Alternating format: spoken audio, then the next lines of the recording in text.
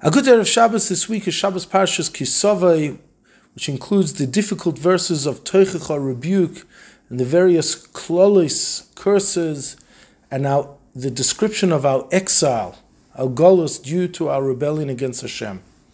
And what is the rebellion? So the pasuk says, "Tachas sheloivadates Hashem lekecha b'simcha v'tuv levav," since you did not serve Hashem, your God, with joy and with gladness. Meroiv kol, when you had an abundance of everything. You had everything, as Rashi points out. It was all good, and you still did not serve Hashem. Chassidus emphasizes that which the Arizal says, Tachas sheloivadates Hashem lekecha b'simcha, with joy. Joy is critical. And when lacking joy, that is a loss in the relationship with Hashem.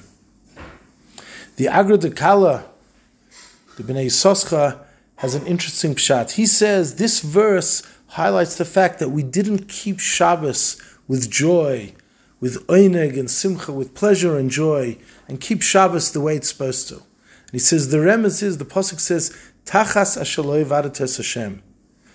It should say, Al asher lo ivadates, because you did not serve Hashem. So it says Tachas, also means because, but the word Tachas means under. What does that mean?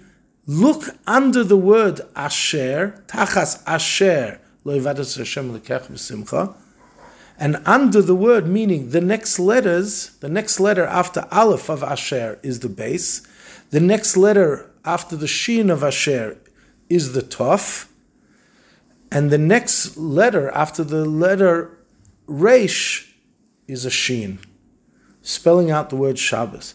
Tachas, under the word of Asher, is Shabbos. Lo ivadates Hashem lekecha b'simcha. You didn't keep the Shabbos with simcha. This is the cause of your downfall.